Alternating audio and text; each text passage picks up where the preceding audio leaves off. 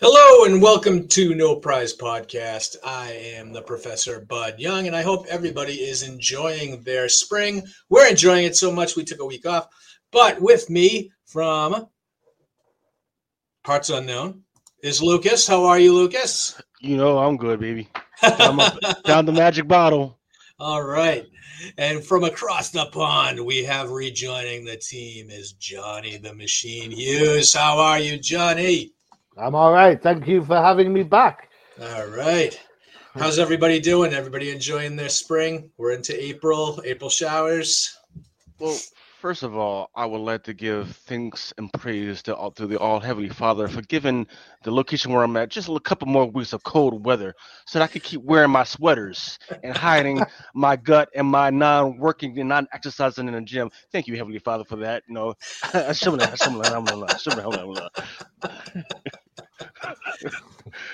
It's like Body by Marvel Comics is pretty much so.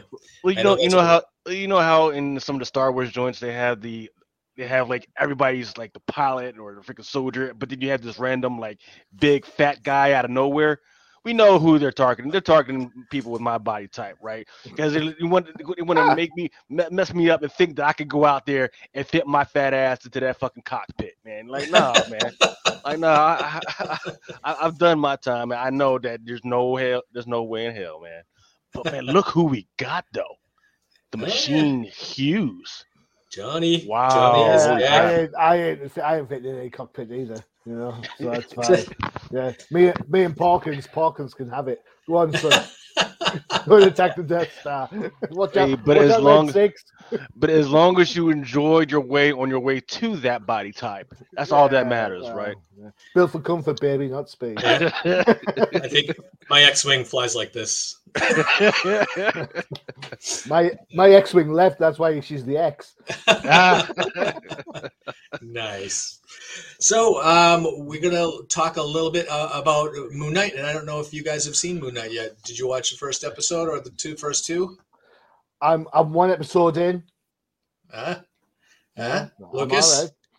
Yes, I am one episode in. I am halfway. Well, I'm maybe 10, 15 minutes into the second episode. And let me tell you, man, it's interesting what they're trying to do here, man. Freaking they look, it's I like what they're trying to do with their like. Whereas everybody else are like they're saying, well, okay, this person, that, and maybe because they had this past trauma, now that's why they're that, and they're a sacrifice. No, they're like, hey, there's this guy who's got some serious stuff happening with him, not just in his life, happening with him, and he's got to struggle through that to figure out what is going on, and we get to go on along that ride as we figure out what's going on with him. Because got to remember, yes, us comic book nerds, we know who this guy is. We think we know who this guy is. Actually, they changed the story, but the rest of the world doesn't know who he is, right? Right. And they get to discover along with everybody else who he is in increments. Like, hey, one time he's on a freaking bus, next time he's in his freaking bedroom, next time he's inside a freaking museum when he's not supposed to be. So, and we get to discover what's going on slowly but surely. That's perfect pacing. I'm going to tell you what made me fall in love with the show before we even saw Oscar Isaac as Mark Spector. The opening scene was with Ethan Hawke's character with the when he just had the broken glass in his shoes and he just put them on, and I was just like, wow, what kind of show is this going to be? And he just gets up and he walks out of the room, and I'm just like, oh, geez. And that was even before we even saw the Moon Knight. And that was, to me, was going to be, I was like, I'm in. I'm already fully invested in the show already. But yeah, I think the cool thing about his dual identity and his, I guess, what are they calling it? Dissociative identity disorder. They're not calling it schizophrenia for some reason. Well, schizophrenia was phased out of the DSM-5 like 5-6 years ago. That's why. Okay, but it's the same thing, really, kind of. Well, there's a different word, just a different name for it. Different ways of treating it, different indicators that they're going for. Because there's definitely, so for instance, what if there's a trauma indicated freaking dissociative disorder, right? That's like, hey, something just happened to you, but then 3 months later, there's no indication of what happened, right? Then there's, hey, indicator, and like something happens, like every time this thing happens, like, hey, a bell rings. Every time I hear a bell rings, then it freaking happens, right? And then there's this, which is the idea, which is all the time, you don't know what's going on. You figure just all of a sudden wake up in a lily field. And we're not talking about alcohol related. You wake up in a freaking lily field, and Speaking from experience, hey, I've walked in. Hey, there's been a couple times, but I've woken up in a Japanese bar on top of a pool table. It just happens, right? But this is where it really important. What I do want to see is him getting the treatment, which goes into kind of with the book, the 2022 book series is going into. Like, hey, if you see this stuff going on, you got the indicators, you need to get yourself treated. And I do love that they do address that. You can't just freaking go through the rest of your life saying, oh man, I'm all jacked up and I guess I'll just struggle through it. No, there is help. You can't freaking get help, and I hope they keep on that note. Well, the thing that I think is interesting, and I guess I'm gonna predict what's coming down the line, is we've seen Stephen Grant and we've seen Mark Spector and we've seen the introduction of Moon Knight and Khonshu into this MCU. I know that there's almost zero reference to the MCU at large in this show, but we have not met Jake Lockley yet, and that's what I think is down the road. This whole show might wake up and be a third personality, and I think that's gonna throw all the fans that really don't know Moon Knight for a loop when they introduce the third identity. And that for me, this is the problem with the Moon Knight character, not the disassociated personality disorder is a real thing, and I'm not making light of that in any shape, way, or form. But it comes in Moon Knight. I always feel that you write yourself into a corner. So I tell you what, let's just throw another personality in the mix, and then let's see what happens. And I would not like to see that happen, because I think you've got to have fans who like the various characters that he's going through, right? Right. So throwing more characters into the mix for the idea of getting out of a story bind dilutes the fans' opinion of the original characters that they like. So I'd just like to, let's work with what we've got. Let's not keep throwing oil on the fire. Right. That's my personal opinion. Right. Yeah. They could have gone a different way. They could have gone and started with Mark Spector as the base character and then built up from there, but they went in a different direction. And once again, it's because of the whole DID, they decided to actually focus on the Egyptian culture, which was a big piece, and all the indications, because I've been looking at a lot of the articles from overseas, and it looks like that Disney has been heavily marketing this thing to a lot of the people overseas, particularly people in Arabic cultures, people in Egyptian cultures, particularly in India and Pakistan. And we all know, and the reason why that is because they just within the last couple of years, they just had Disney Hotstar, which is specifically marketed towards people of those cultures. So they're starting out with this guy, say, hey, Marvel's got some guys. This is where we're going to start out with No Shoe, who is an old Egyptian god. And then all the indications are, from what I've seen in some of the covers that are coming out later, as they're going to slowly drip in Indian Spider-Man. But this is a great start, right? Because we're here. We get to appreciate this guy up on the screen. And, let's see where it's going. It's great so far. He looks awesome. Just looking at that, I think he looks better on the show than he does in the comics. This is one of those instances that I think that they actually made him look better. I think the CGI is a little bit wonky. There's something about his hands that just don't quite work. His hands don't.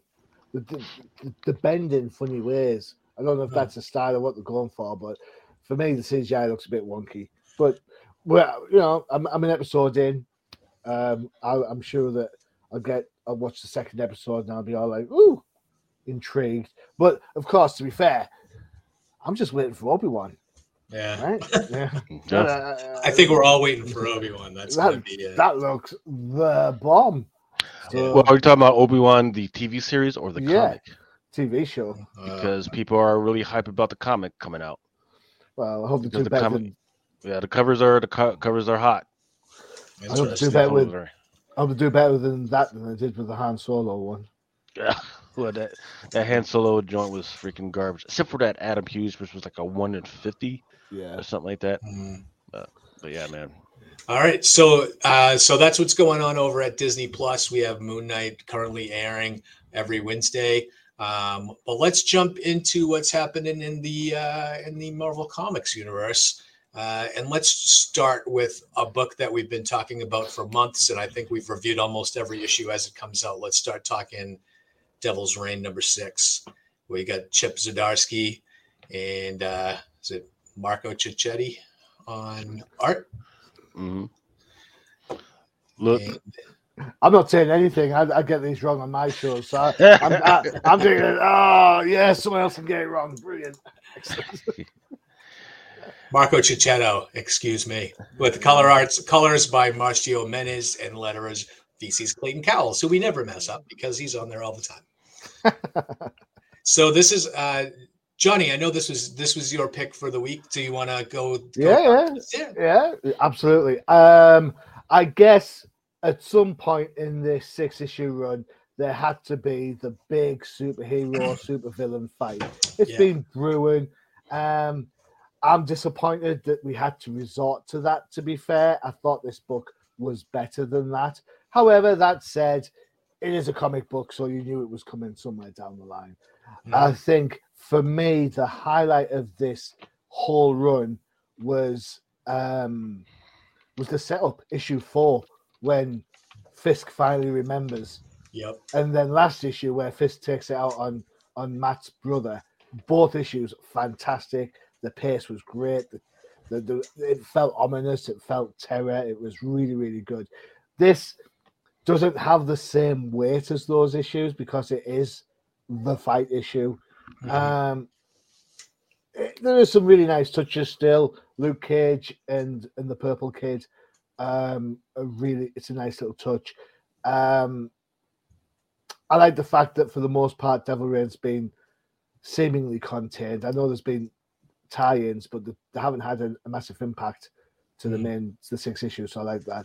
I thought the art in this book by Marco Cicchetto was absolutely bang on, perfect. I love this. A little bit of David Finch style in there, maybe. Yeah. But it was pacey. The fight scene at the end between Murdoch and Fisk was great. I like the twist in the tale with Fisk for president and how that played out.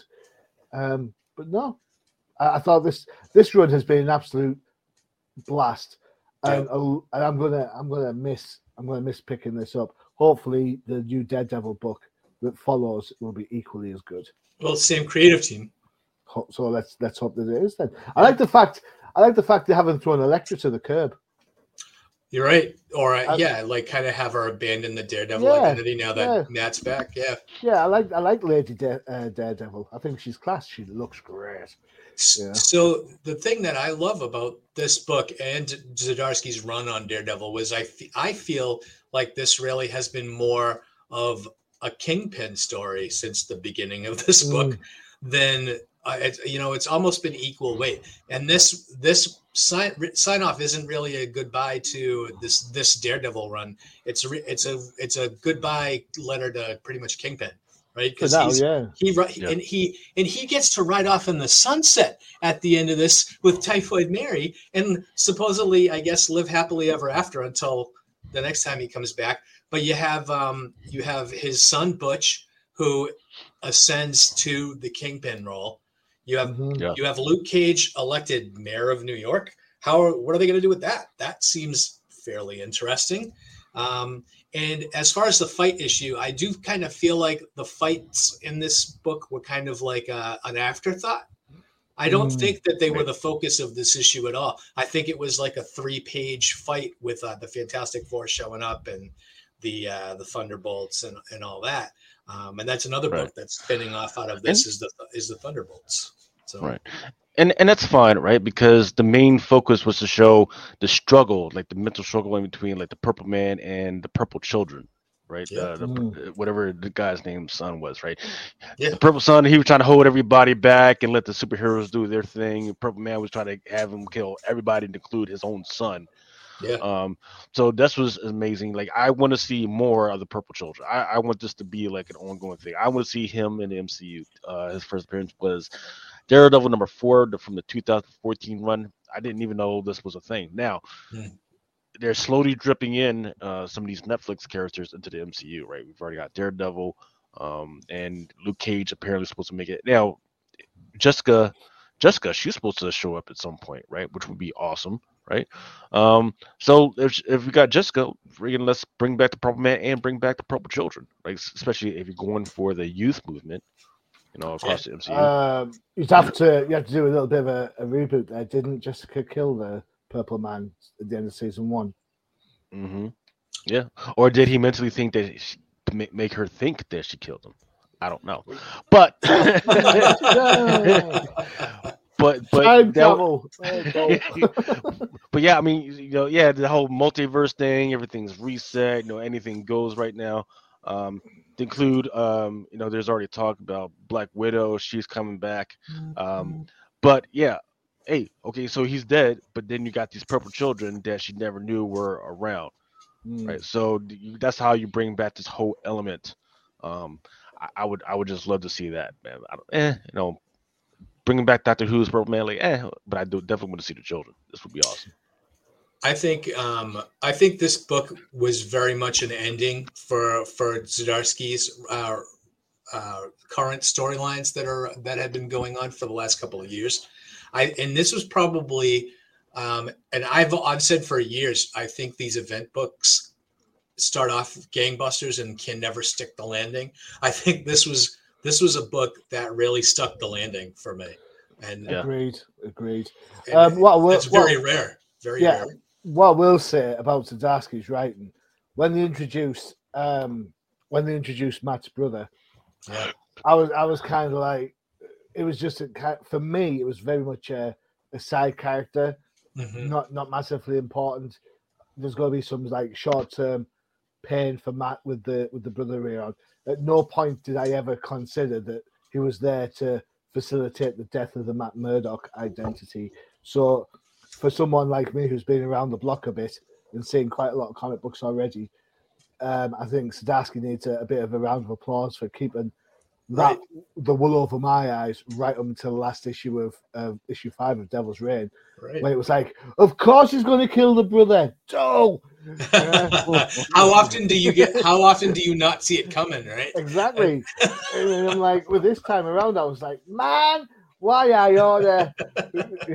But so hats off for keeping the story interesting, keep the characters a little bit off center, so that the obvious play is missed. Yeah. And now that once it happened, you were like, of course, right? You were like, it's so obvious now. Yeah, of course. How did I not see it before? Yeah, I mean, I didn't see him being offered the presidency. I didn't see him killing the rich twins or whatever you freaking call it. I didn't see that freaking coming. I thought that was going to be like a stickler in his crawl for like a while. He didn't kill them, right? They're still alive, right? Well, he definitely shot old girl. Yeah, but she's still alive at the end. If you look at the last panel where Butch is standing there after Kingpin leaves, she's like on the floor holding her shoulder. So obviously it was not a mortal wound. He might the brother might be dead, because Kingpin crushed his hand, right? But so there's I suppose there's the hook to bring him back in, because sooner or later they'll go for revenge at some point. Yeah, and that'll be the hook that brings him back. Well, and I think Butch is an interesting character too. And you know who they can play off with him is the Rose, who they reintroduced in this storyline too. I was just about to say that. Sorry, I stepped on you. It's all right, it's fine. I also liked. We talked about personality disorder earlier. I liked how they've utilized Typhoid Mary in this book. Yes. Yeah. I think I've loved Typhoid Mary since the first John Romita Jr. advert that ran in a comic book where she stood Yeah. over him with a two blades and a hockey mask and a fishnets. So, I think that's worked really well in this book, definitely. Yeah, it's this book is fantastic. I don't know if we've ever had all of us agree on how good a book was in a long time.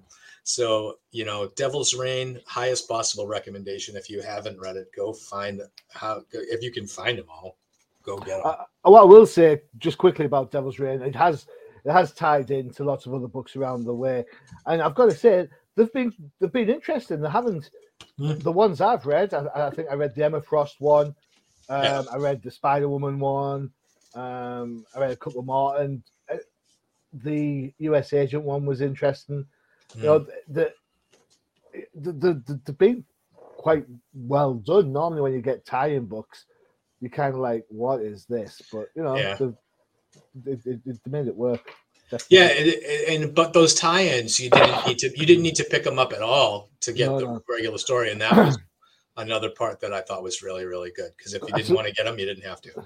I suppose I'd recommend getting the Lady Daredevil book. It's only 3 issues. I think that probably plays quite a bigger part than the others. But was that only like a 3-issue limited, or is? I think it's only a 3-issue. Oh, I thought. Well, there's 3 issues out now, but I thought it was an ongoing. But... No, I think she's going to join the new Daredevil book, isn't she? She's going to be regular. Of course. But, who knows? Cool. All right, so let's move off of Devil's Reign and let's talk our next book, and then we'll take a break. I wanted to talk the Fantastic Four because there's a lot of stuff going on in Fantastic Four right now. They're in the middle of their own event book called The Reckoning War. And we're Fantastic Four is brought to us by Dan Slott on writing, Rachel Stott on art, and color artists are Jesus Abertov and Eric Arciniaga, with letters VC's Joe Caramagna. So the Reckoning War is a pretty, I like to think it's a little bit of an ingenious kind of plot line from Dan. So the Watcher gets in trouble, right? Yeah. The Watcher gets in trouble for watching. Yeah. But he has seen the Reckoning, who is an old enemy of the Watchers. The Reckoning is going to destroy the universe. So now Uatu decides that they needed to interfere to save the universe. And of course, the Fantastic Four is right in the thick of things. And as this buildup, Dan Slott's been kind of changing the Fantastic Four a little bit. We've got Johnny Storm suffering from his powers being on all the time. We've introduced children for Ben Grimm back in the Empire event last year with. So he's got a Skrull daughter, a Kree son. He got married last year. So there's the things that you don't think about, like if everybody thinks the Fantastic Four is getting a little stale, he's kind of keeping them interesting and things happening in the book. And in the beginning of this storyline, to save the universe, Reed pretty much downloaded all of Uatu's knowledge into his brain, which of course his brain cannot contain all of this knowledge. So the strain is gonna kill him in days. But now that he knows pretty much everything, he is scrambling to save the universe with the help of the Fantastic Four, whether they want it or not. And the thing I liked about this book is it does show you, because I think it intensified Reed's personality a little bit, right? Because he's just toying with everybody at this point. And the way he did the thing in this issue, I thought was very dramatic, where the Forever Gate is compromised. So he tells the kids to enact, what the heck was it called? Protocol Zero. Yeah, Protocol Zero, which supposedly was a self-destruct mechanism for the Forever Gate, and supposedly killed all the kids and Alicia. And this degenerates into the classic Reed-Ben battle, But to me, it looked like the stakes were higher than ever. And for what happened with Reed is Reed was toying with the Thing just to get him to get over what he thinks is going to be his death at the hands of Rapture, who's one of the villains in the Reckoning. And the Thing thinks, or it's been foretold, that Rapture is going to kill Ben, and so Ben thinks he's going to die in this fight. And by having this battle, Reed gets Ben to get over that. We won't. I don't know the real fallout from this, but so now we know we have a Ben that is going to go to the extremes and sacrifice himself if he has to. But Reed needed him to get over it, so he like everybody was dead. Yeah. So I thought that was that was the emotional string in this issue that really kind of got me into the ho-hum another Reed fights Ben issue. But I really kind of thought the stakes were really high in this. And we haven't even touched in this issue. They don't touch on the other things happening with the resurrection of Galactus and his merging with the Destroyer armor, which I'm sure over the next couple of months, that's going to be huge. But to me, I think Dan Slott has really brought the Fantastic Four back to prominence and almost like their the linchpin almost of the Marvel Universe, where for years they haven't been. And the adventure in this issue and the feeling of anything the Fantastic Four does has universal ramifications in the Marvel Universe. I think that's back. I really am enjoying this storyline. And just to shout out, a couple of weeks ago, the Reckoning War special with the Watcher was absolutely fantastic, and really kind of got into the character of the Watcher, where he realizes that if he never interfered, everything would have worked out fine anyway. So I thought that was great. What did you guys think about this book? And what do you think about the Reckoning War as a whole? Amazing, right? Because look, what's really at base over here? It's actually, if you know how people are like, well, DC, they're trying to ground themselves. Well, Marvel, they are addressing global issues right now without being grounded. They're like, well, we don't want to mess around over here on Earth, but let's take this issue out here and then let them play around with the ramifications. And the big ramifications is somebody was giving all these planets, all these different species, big weapons, not like little weapons, not pew pew, like, hey, planet cracking, homicidal, genocidal freaking weapons. They were freaking given that, right? And they're addressing that whole thing. That's because that's a big thing right now, even with the war in Ukraine and Russia right now. That's a big thing.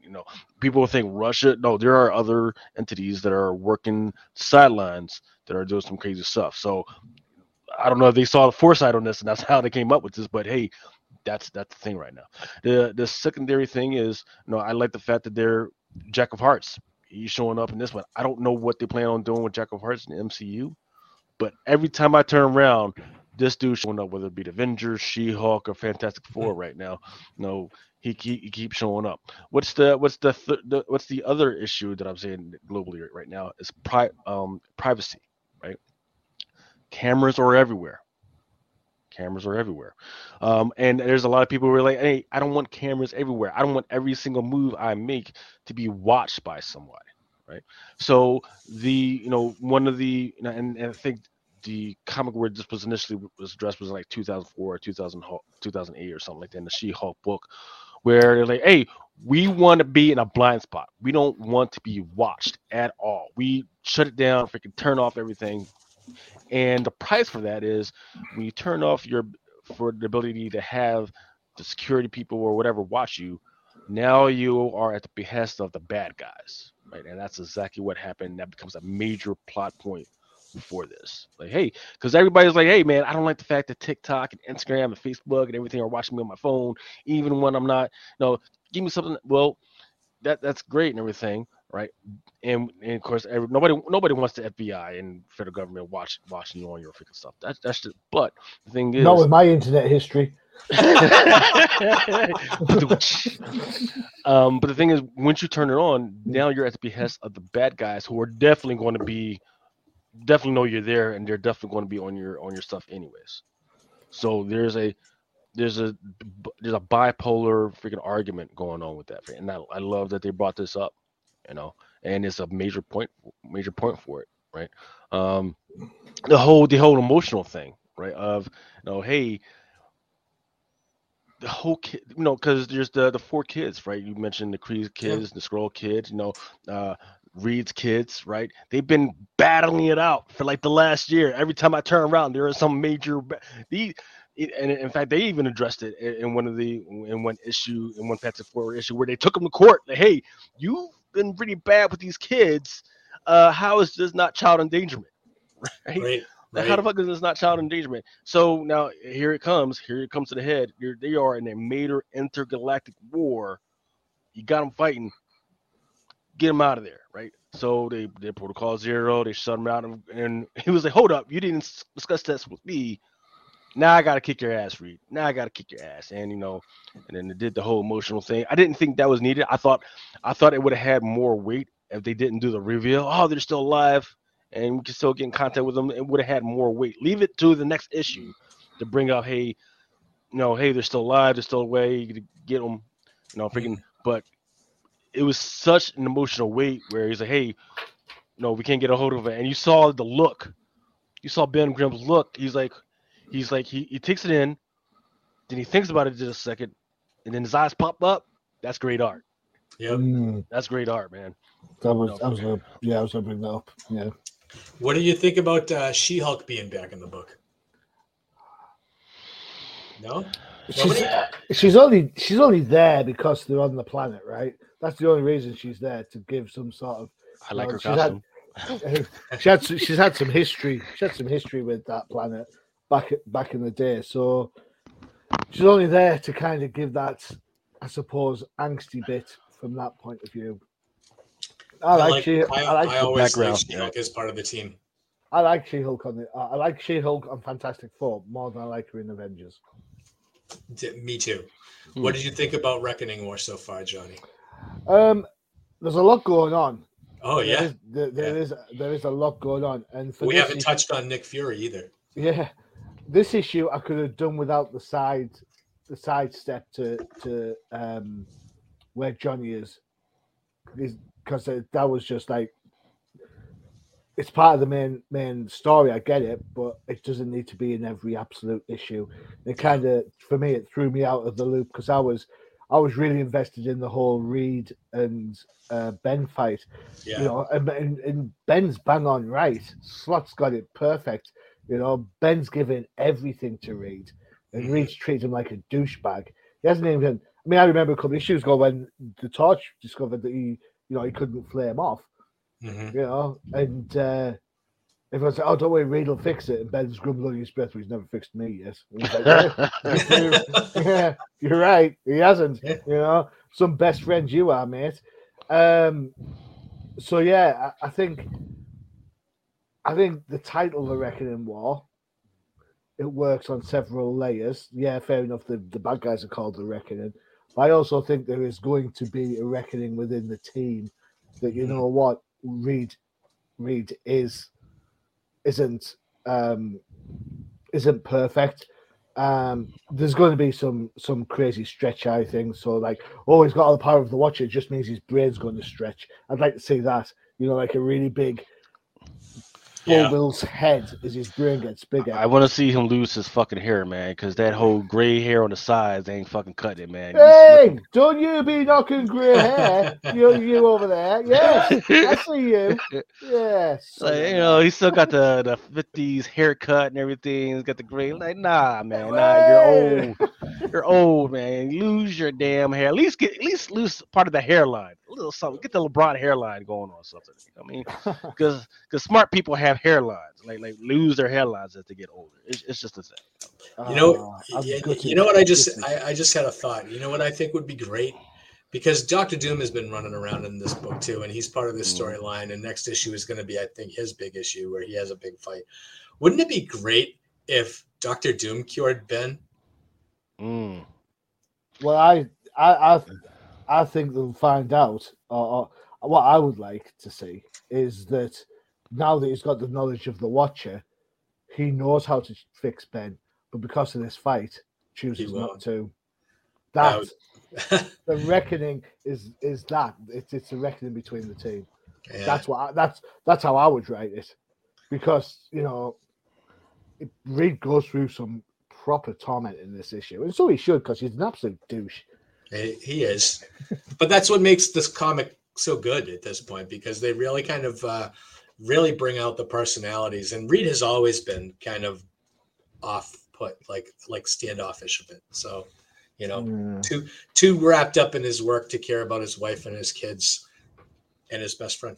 So, I think Dan Slott is just pumping on all cylinders in this book, and this is probably going to be one of those storylines that I look back on and say it was probably the best storyline of the last 10 or 15 years for the Fantastic Four. So let me ask you, well, that's not saying much to the word in publishing. That's very true.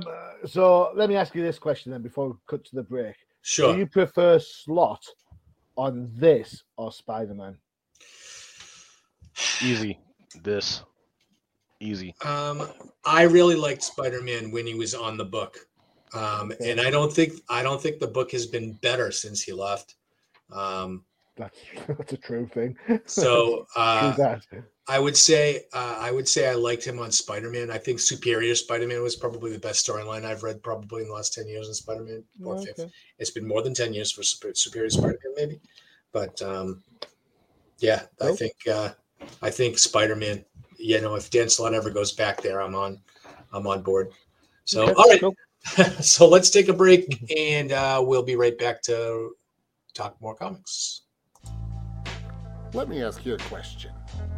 Are you wanting to read a new comic book that has nothing to do with the big two? Are you tired of looking through countless titles and have no idea where to begin?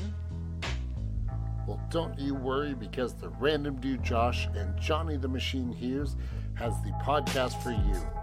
Flipside Focus, only on the Undercover Capes Podcast Network. All right. Make sure to check out Flipside Focus and all the other podcasts on Undercover Capes Podcast Network, most of them starring Johnny Hughes. What are you trying to say? What are you trying to say? You're on everything. Can't get away from you. No. I can leave anytime you like, I prefer my podcasts to have a dose of Johnny in them. There you go. If you're going to be like that about it. All right, so let's jump into Lucas's pick. We're going to talk Captain Marvel Annual #1. Yes, sir. Captain Marvel Annual #1, written by Tarun Grumbeck. Artist was Carlos Gomez. Color artist was Dijo Lima. Letterer and productions, of course, VC is Clayton Cowles. He's all over the place. Every time I turn around, there's another VC. There's VC. Clayton Cowles this every time. But Have you noticed when Clayton Cowles on a DC book, he doesn't go by VC's Clayton Cowles. He just goes by Clayton Cowles. Oh, I did not know that. But this book was handmade for Johnny to try to pronounce the creators. I'm like, what's that O with the line through it? What the heck is that? That's not in my alphabet. What the heck is that? It's all right. I can speak Klingon. I'm all right. Make it till you make it, man. We'll talk about Star Trek Discovery a little bit later. I mean, later on after the show. But so. Once again, I'm not a huge Captain Marvel fan. I think there's so much potential in Captain Marvel that they could be doing with this character. They just haven't found their stride with her yet. But this one in particular kind of got to me, right? So the point of the story is it's like a prison break story. That's really all it is at the base of it, right? She has this friend who's a child. And she hears that she's in prison. She tracks her to this one prison. And it's not just like a normal prison on a freaking planet. The whole planet is like a prison planet. That's how all the employees are freaking prisoners. The governors are just prison wardens and everything. And No, you once you arrive, you do something wrong. Your freaking hours and days gets tacked onto your sentence and everything. So she all she knows is she's got to get this child out. She gets the child, and the child is actually with some of the Starjammers, these knuckleheads right here on the freaking cover, right? We just quickly shout out that the Starjammers were also in the Reckoning War. They are. Yes, They're all over the place. So well, no, that's a good point, because what do I always say? If you start seeing these characters show up in more than one freaking issue or more than one freaking comic, that means that there is some type of plan by Kevin Feige to actually put them in the MCU somewhere at some point. When's the Wrecking Crew showing up? Well, didn't they show up in one of the Spider-Man No Way Homes or Homecoming or Prom Queen or some crap like that? Oh, I have no idea. Yeah, I don't know. But yeah, so freaking, to get to the child's like, hey, freaking, I'm ready to get out of here right now. So during most of the rest of the book is just a whole freaking Prison Break movie. The reason why I can hone in on this one, because there was some excellent writing that got to the basic economic thing of this whole planet, right? Hey, once you're born, I mean, and even in fact, some of the children that were born there were the children of debtors and prisoners, and once they were born, there was an automatic debt that was put onto them. And in order to eat, they had to put more debt or hours that they had to work in the mines, right? There was just a whole economic system to this thing that was amazing to see somebody actually put it on paper and explain how it works. Oh, you want to freaking breathe? Okay, you're gonna have to tack some hours on her. You want to freaking eat? There you go. You want a nice posh freaking bedroom? You're gonna have to pay more for that, and you're gonna have to pay by working in the mines, right? So I liked that a little bit. It was about maybe 4 to 5 pages long, but it was just that type of stuff that I would actually love for Captain Marvel to explore more in her actual books, that would give more depth to what she's actually fighting. Because right now, to me, she's just some chick that has a lot of powers, just flying there, and then in the MCU, she's like, well, I could be here because I'm out in space.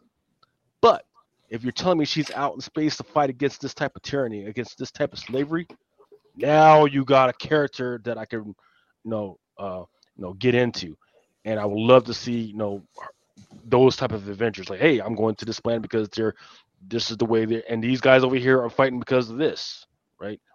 I would love to see more of a grounded freaking explanation as to why she's out there and who she's fighting for. And then in the end, it got a little tricky because the only thing that ruined it was because the governmental experimentation thing, where they tried to kill the child because the child is basically a virus, right? You nick her a little bit, and then 2 more pop up, and then 2 more pop up, and then that's the whole thing. So they found her own planet, they put her on the whole planet, and where she was one of 9, she's now like one of 200 that's out there. So to me, it's like, wait, if you got this thing that could multiply multiple times without control, then that literally is a virus, which means that the government scientists were kind of right, But that's just me. I don't know if you guys got to look at it, but I really I got to look at it first. I've written an advanced review for this a couple of weeks back on Comic Crusaders. So I think Captain Marvel's probably one of the most consistent books that Marvel put out there. I agree with you to an extent, Lucas, that she should be doing more, and there should be an overall arc to what she does rather than just flip from adventure to adventure in some sort of haphazard manner. But quality-wise, I think Captain Marvel has always been up there, especially with Kelly Thompson on the book. But this book does bring up a certain peeve that I have. Don't you feel that Marvel of late have a house style? It's not just related to art anymore. It's very much of writing. So I flicked through this book when I got it as an advanced review. If I hadn't checked, this could be Kelly Thompson. Mm-hmm. Yes. It could be Jed MacKay. It could be Carla Pacheco. It could be any host of any writers that Marvel are doing right now with this humor, banter, style that goes on. There's like a house style. It's like an editorial edict that says you've got to be super funny all the time. And there's only a couple of books that aren't like that. The X books, for example, are their own little thing. But even that's its own problem because, as Professor said before we started, every X book reads the same. There's no differential anymore. It looks the same. Everything. So it's like, come on. At least on DC books, the different Batman books, yes, there's lots of them, but they all look different. They all read different. This is just, Marvel have worked out a standard of which they want to aim for, and they do it very, very well. I love the Strange book by Jed MacKay. But then again, I like Black Cat. Black Cat's a humorous character. Does Captain Marvel always need to be so humorous? I don't know. Exactly. No. I did like some of the dialogue quirks in this, when one of the Starjammers speaks in a kind of off English manner. That was fun. I liked how she always kept blaming Quasar for everything that was going wrong. It's like that made me laugh. The art, again, it's a generic Marvel house style. It is. If you're gonna have different artists on books, can I not see them do their thing, please? I mean, don't get me wrong, I thought it was decent. I mean, Captain Marvel, body proportions stayed consistent throughout the book. There wasn't any wonky hair going short, long, blowing, not blowing, or anything like that. And I think the colours were great on the book. I think, I enjoyed reading it. And if anyone thinks I'm kicking the book, I'm really not. I gave this book 4 stars, 4 stars out of 5. So I enjoyed reading it. It's just one of those pet peeves that it's just Marvel by the numbers. Yeah, I mean, I would say I did enjoy the book because I liked seeing Captain Marvel back with the Starjammers. If everybody remembers, when she was Binary, she was a member of the Starjammers. So seeing them back together and having that familiarity, I thought that was pretty cool. And it did remind me of just the vast history that Carol Danvers has in the Marvel universe, especially now Binary's back. Right. And so, and maybe that's what we see. Maybe we see that Binary kind of spin off and go back with the Starjammers if the Starjammers stick around for a little bit. But yeah, I thought this was good. Not really. I haven't really been a big fan of the annuals that they brought back over the last couple of years.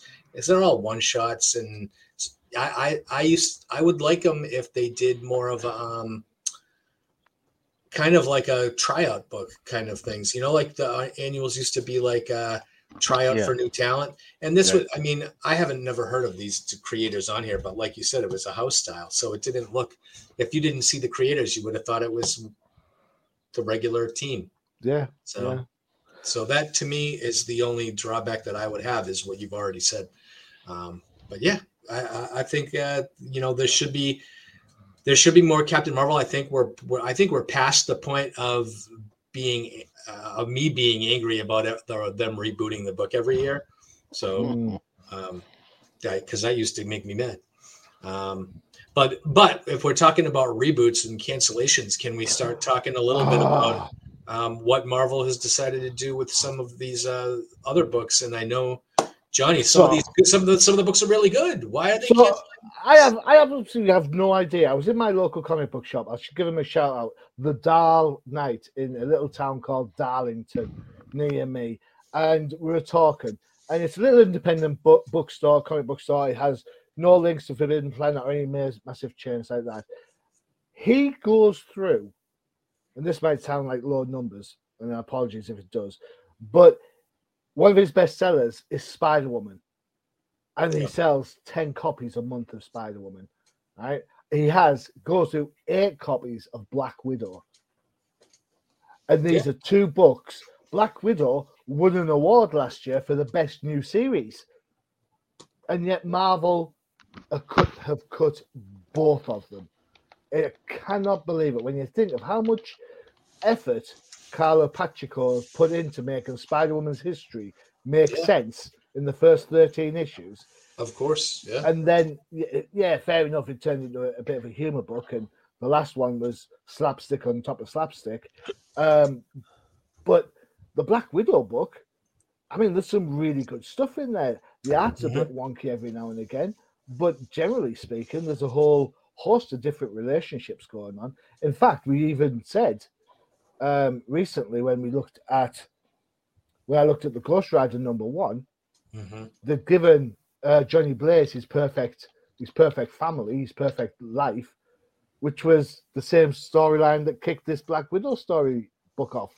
The fact that she had a perfect life, she had a husband and she had a son in Stevie and Little James. So I don't understand it. I don't get it. It can't be that they're just female characters. Because if you think about it, this year, Black Cat gone, Spider-Woman gone, Black Widow gone.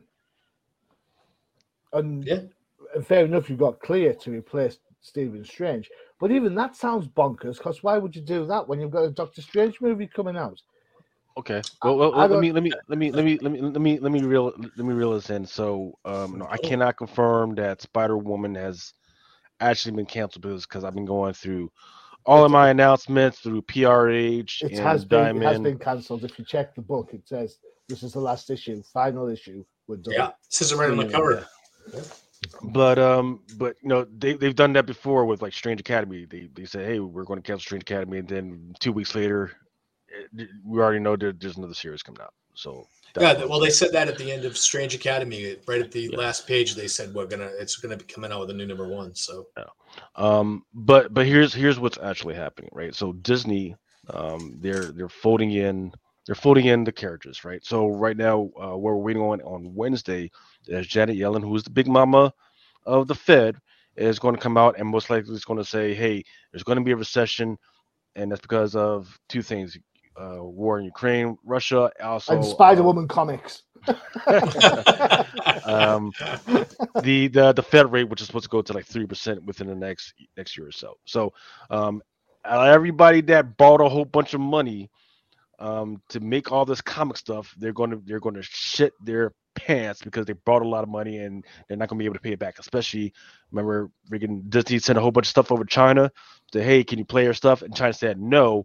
And it wasn't until the Spider-Man joint that they started allowing Disney stuff to be coming. So Disney owes a lot of money, and their interest rates are going up on them. Now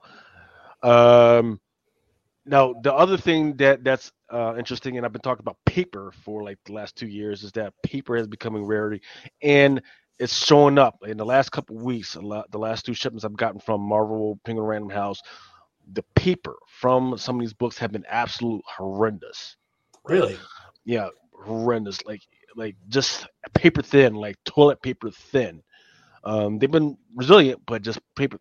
So a lot of people have been pissed off about it because, hey, you still got me paying $3.99, $5.99 on some of these books, and the paper has been absolute freaking trash.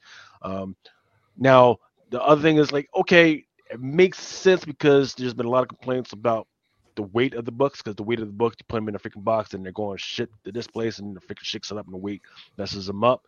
But now the shipments are lighter, which means a lot less of the books have been messed up. But you can claim that, but we know the real reason is that, with inflation, the prices of shipping and paper has gone up, and that's just what it is, right?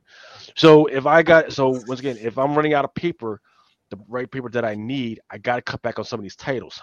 Thank God, right? Because what was the golden age for me right now is during a pandemic when they cut all the X-Men books out, and we then went down to just the 2 books, The Power of X and House of X, and it was a lot easier to read all the Marvel stuff. So now they're going to cut down some of the stuff. Go ahead, cut out Black Widow, but put her back in the Avengers. Go ahead, cut out Spider-Woman, put her back in the Amazing Spider-Man book, right? Do not put her in the Amazing Spider-Man book. I do not want to be buying. I'm already keeping an eye on Amazing Spider-Man for Black Cat. I do not want to be reading. If I want to be reading a Spider-Man book, I'm going to be reading it because of Spider-Man, not because of his amazing bloody friends. So I'm going to go a different direction here.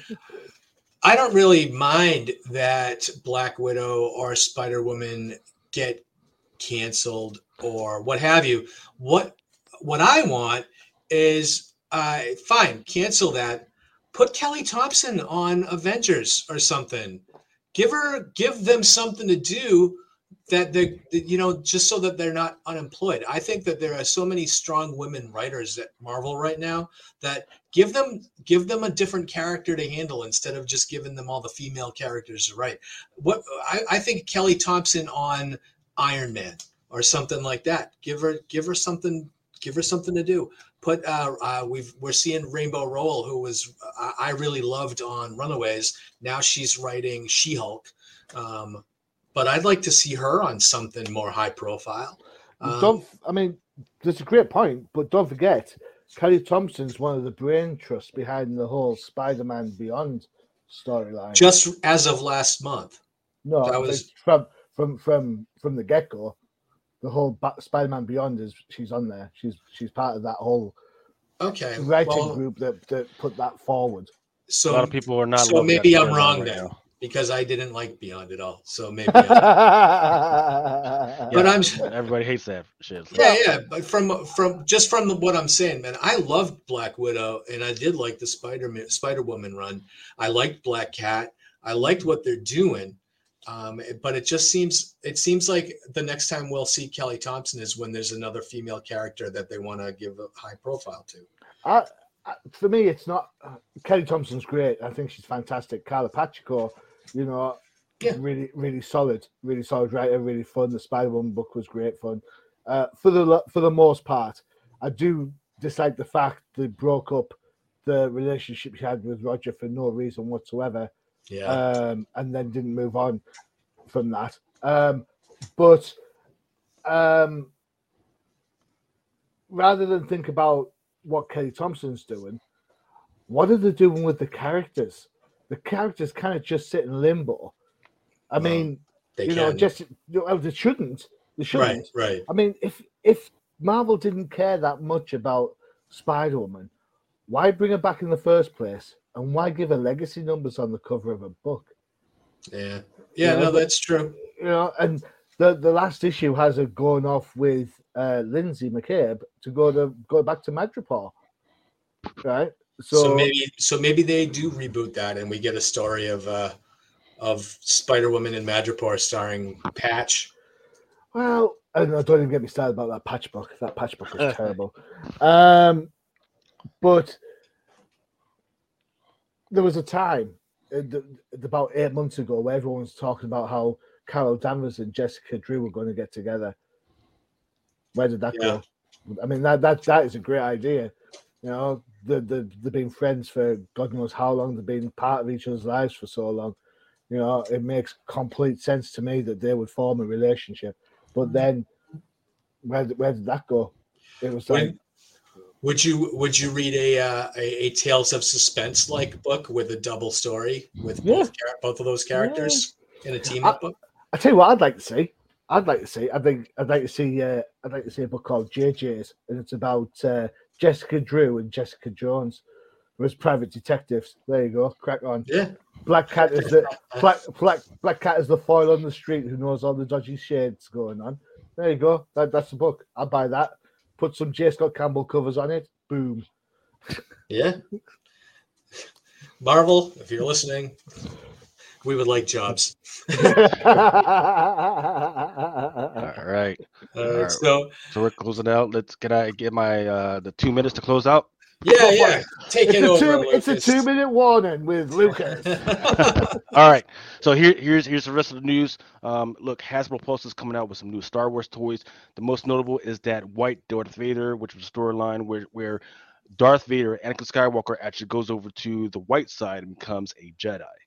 So that's coming out. Actually, it was on sale supposedly on April 7th, but I don't know whether it's sold out or what. But I don't know what they think, because here's the deal. There was a toy for that before, back in 2004, and it had the comic first appearance in it as well. So that's out there. So I wouldn't spend too much on that Black Series on. I would freaking go for this one if you guys are really interested in that one.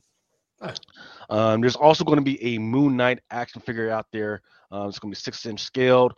It looks good so far from what I've seen, and I think depending on the series, people are definitely going to be interested in this one. Right? FOC real quick. Black Panther, freaking the Appy. I love this. Her doing the Wakanda sign. There's a Sabretooth number 4, the Mastrasso. Moon Knight, John Romita. This one's open order. And then that was Liefeld. Liefeld? Oh yeah. Excuse me. Yeah, Liefeld. No. My eyes. This is a Moon Knight sequence. This one's a 1 in 25. This one is kind of cute. Silver Surfer Rebirth. This is the Skrull variant, and as you can see, there's a Skrull on his board. Yeah, that's cool. Silver Surfer Rebirth, a nice Thanos by Yoon. Gambit's coming out. This one's by Enoch Lee. I forget who did this one. This one is by Momoko. There's a 1 in 100. Venom, Enoch Lee. He's got a lot of covers coming out not this week, but in a month. Another Venom number 8. The Fortnite. Keep an eye out for these Fortnite joints because they're supposed to have codes that you can use to play, get either masks or costumes or do whatever inside of Fortnite. They were really popular when Fortnite did a DC variant. People went crazy for those. The Captain America Symbol of Truth. This one is the Tauren Clark. People love Tauren Clark right now. That shield perspective looks a bit bonkers. It does. Doesn't it look tiny? Good. It looks like a small shield. Yeah. That's what she said. I don't know what that means, but okay. What if Miles Morales? But this one was the most popular that speculators are talking about right now. I don't get the point of the what if Miles Morales. I saw the first one was what if he became Captain America. I was like, what's the point of this book? I'm not quite sure. Well, I mean, he does have this one book that's coming out. I think it's like issue number 37, where his sister shows up. All right. But his sister is all grown up, and she's like a spider killer. Ooh. Now that's an interesting story. I'll tell you that. That Miles Morales book seems more like a Spider-Verse, but Miles Morales based, where there's all the different characters. They're all Miles, but he's the Hulk, he's Iron Man. So like the Gwen story, the Gwen verse. Right. Yeah. So those are the covers, but inside the actual book, from what I've seen so far, there's like different versions of some of the other characters. Like at one point, Black Panther shows up, Doc Ock shows up. So just another multiverse book, but the only thing, we're not going to review this shit. We're not going to review this shit. I can tell you right now. Let me just make a note of when you said that, so I'm going to pick the book next time. Marvel Voices. This one is an Enoch Lee, really good one of Lunar Snow. Is that the female creator voices? Is that what that is? I think so. So. I would have to look up more about what they're doing. And this one is by a Wu. I like that cover. I'm reading the Silk at the minute. It's all right. It's not great. It's not great stuff, but it's all right. It's better than Spider-Man right now. Well, it's better than Spider-Woman because it's still ongoing. Iron Fist 2 design variant. Right. Avengers. This one is kind of interesting because we just came off the storyline where Mjolnir has a soul. It does have something inside of it, and then you got Valkyrie, Jane Foster, on the other side, and we do know that Mjolnir does have the ability to make itself into or personify itself and make itself look like Thor. So that's the whole thing right now. Black Panther, Coco Low. Can I just say that I hate the way that Storm is written in Black Panther right now? Yes. If anybody's reading it. Yeah, they write her so terribly. Weird, just weird. She's supposed to talk like a goddess, and she talks like street. Jenny from the block. Yeah. But nobody's reading Black Panther right now for Storm or Black Panther. They're reading it right now for Tosin, whose first appearance was number 3. Right. Iron Man. Speculating on loving. I guess reading Black Cat, Iron Man making love out in the clouds. I guess that's the thing now. That's not Black Cat. That's Hellcat. Hellcat. Yeah. And there's going to be a Fortnite cover. Captain America, Symbol of Truth, Scotty Young. That one. More Tauren Clark. This one is the Oliver Coipel. This one, there's a 1/50 of this one, as well as a regular cover. And there's a Fortnite cover. And then that's it. All right. Yeah, I like seeing the new art because sometimes they creep up on me and I don't search it enough to see what's coming. So sometimes it's a surprise. So, all right. So that's going to do it for us for No Prize Podcast. I hope everybody had fun. See us again in a couple of weeks, and we will see you then. Hasta la vista. Adios.